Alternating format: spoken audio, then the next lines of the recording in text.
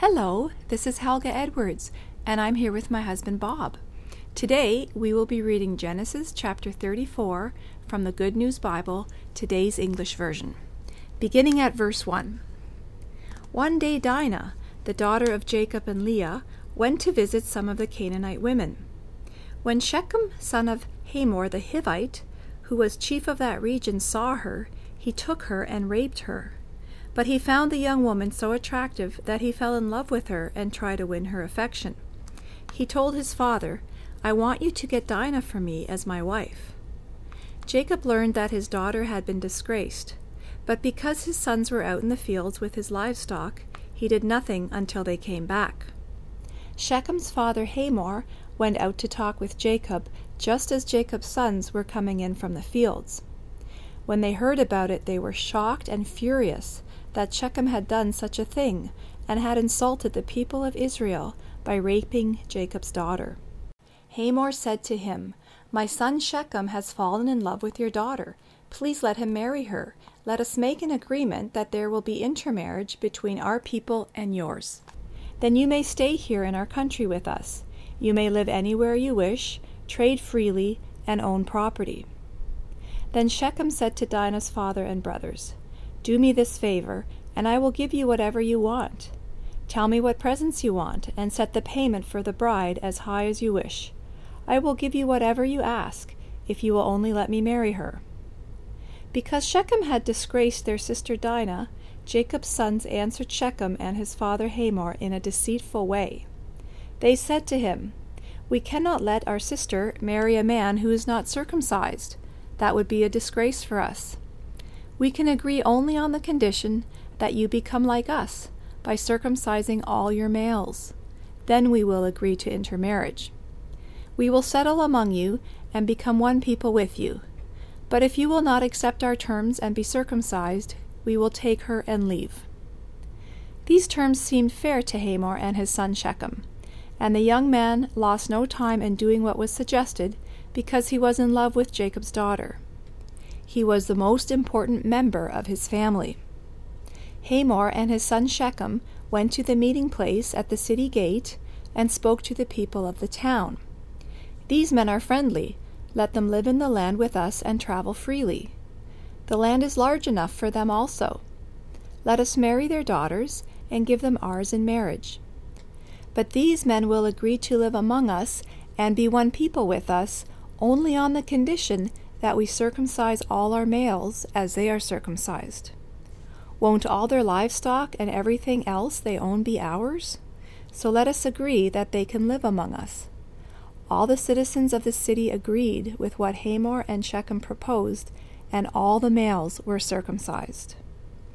3 days later, when the men were still sore from their circumcision, 2 of Jacob's sons, Simeon and Levi, the brothers of Dinah, took their swords, went into the city without arousing suspicion, and killed all the men, including Hamor and his son Shechem.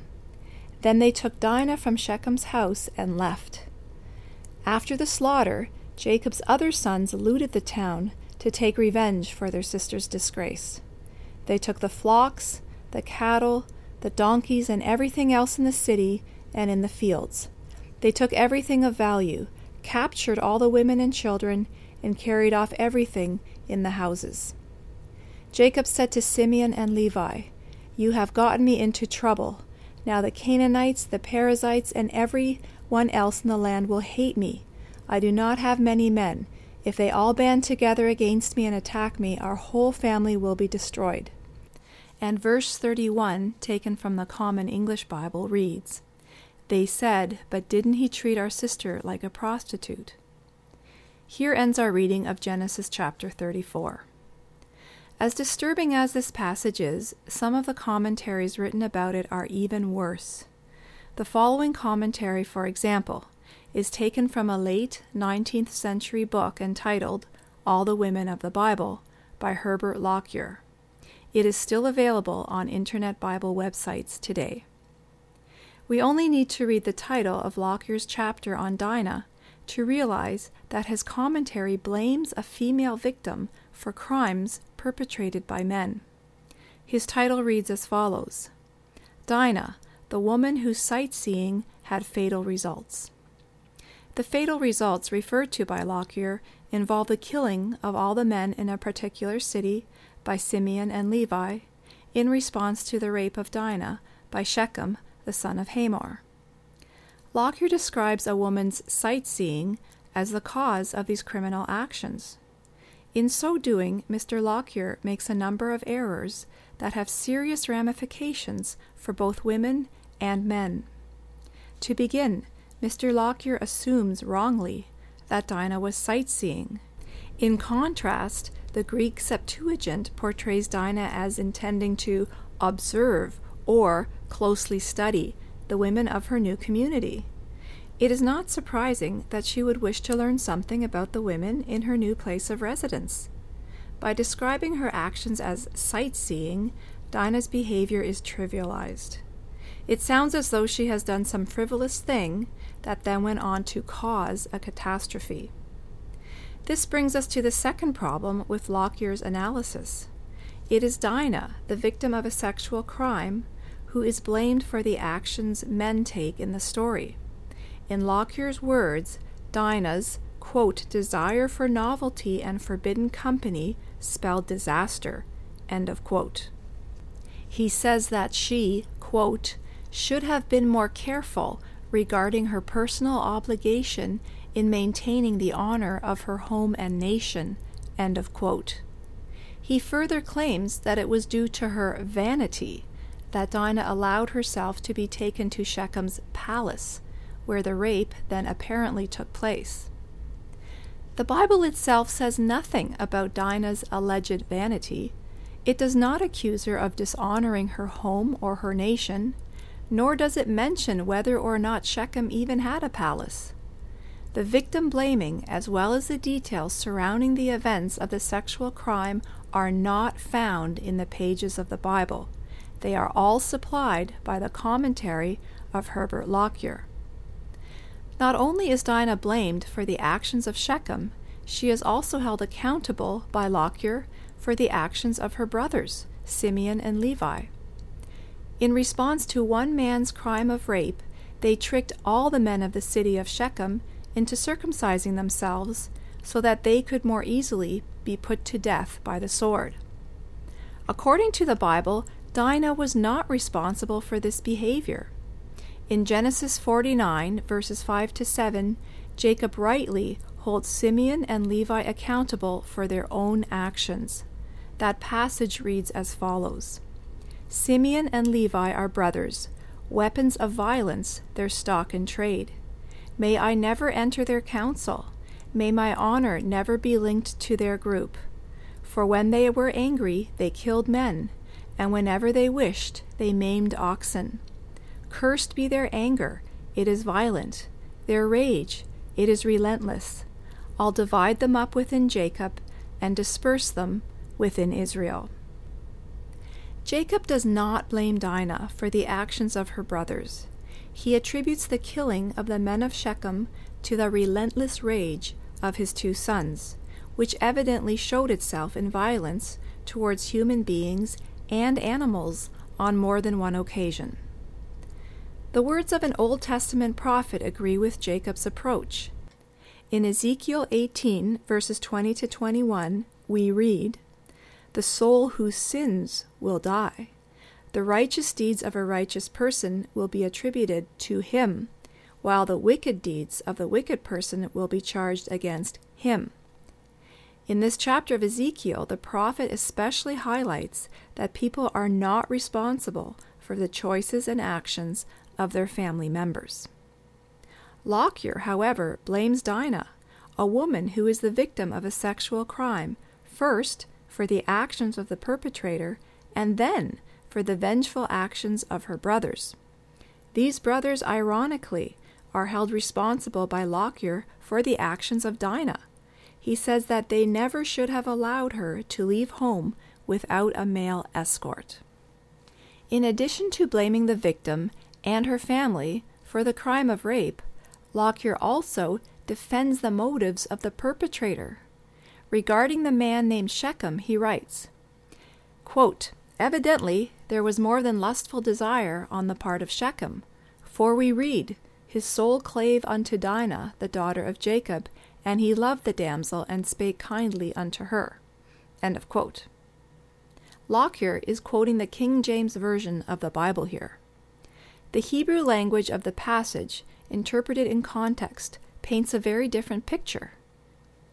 The word for love used in Hebrew is also used in 2 Samuel 13, verses 1-2, which reads, "In the course of time, Amnon, son of David, fell in love with Tamar, the beautiful sister of Absalom, son of David.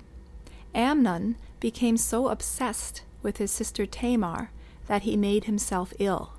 She was a virgin, and it seemed impossible for him to do anything to her." This brings us to an important consideration in the translation of ancient languages. The meaning of a word, in this instance love, is determined by its context. In the case of Shechem and Amnon, the so-called love they had for their victims was really a sick obsession that led to rape. The implications of Lockyer's commentary are staggering. Men, apparently, are not responsible for their own actions. If a woman is seen in public without a male escort, a man, even a loving man, may not be able to help but rape her. Men who are rightfully offended by this criminal behavior may not be able to refrain from responding with criminal conduct of their own. They may generalize the offense to all the men of a particular community, or perhaps ethnicity, and may then respond with violence, even to the point of murder. Allegedly, all of this violence and criminal conduct can be set in motion by a woman who refuses to do her feminine duty, which is to stay at home. And, according to Lockyer's commentary, it is the responsibility of men to ensure that women fulfill this obligation. In other words, Herbert Lockyer's proposed solution to the criminal conduct of men is to blame the victim, teach women to stay at home, and teach men to exercise authority over female behavior.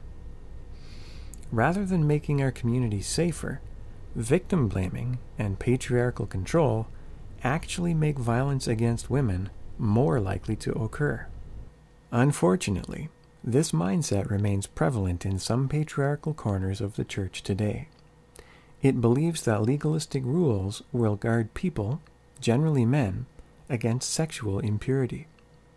In this belief system, women are viewed as inherently provocative. In his 243rd letter, for example, St. Augustine warned, quote, "It is still Eve the temptress we must be aware of in any woman." Unquote. Thinking along the same lines, a 3rd century theologian named Tertullian insisted that women must veil their faces in public lest they cause men, or even angels, to fall into sexual sin. We find that in On the Veiling of Virgins, chapter 7. Augustine, Tertullian, and like-minded theologians today wrongly assume that in order for men to remain sexually pure, women must be kept out of sight and out of mind. As a result, women are told, by men in authority, what they can and cannot do, where they can and cannot go, and what they can and cannot wear. The assumption is that these rules placed upon women will guard the church, and especially men, against sexual sin. Is this what the Bible teaches? Far from it.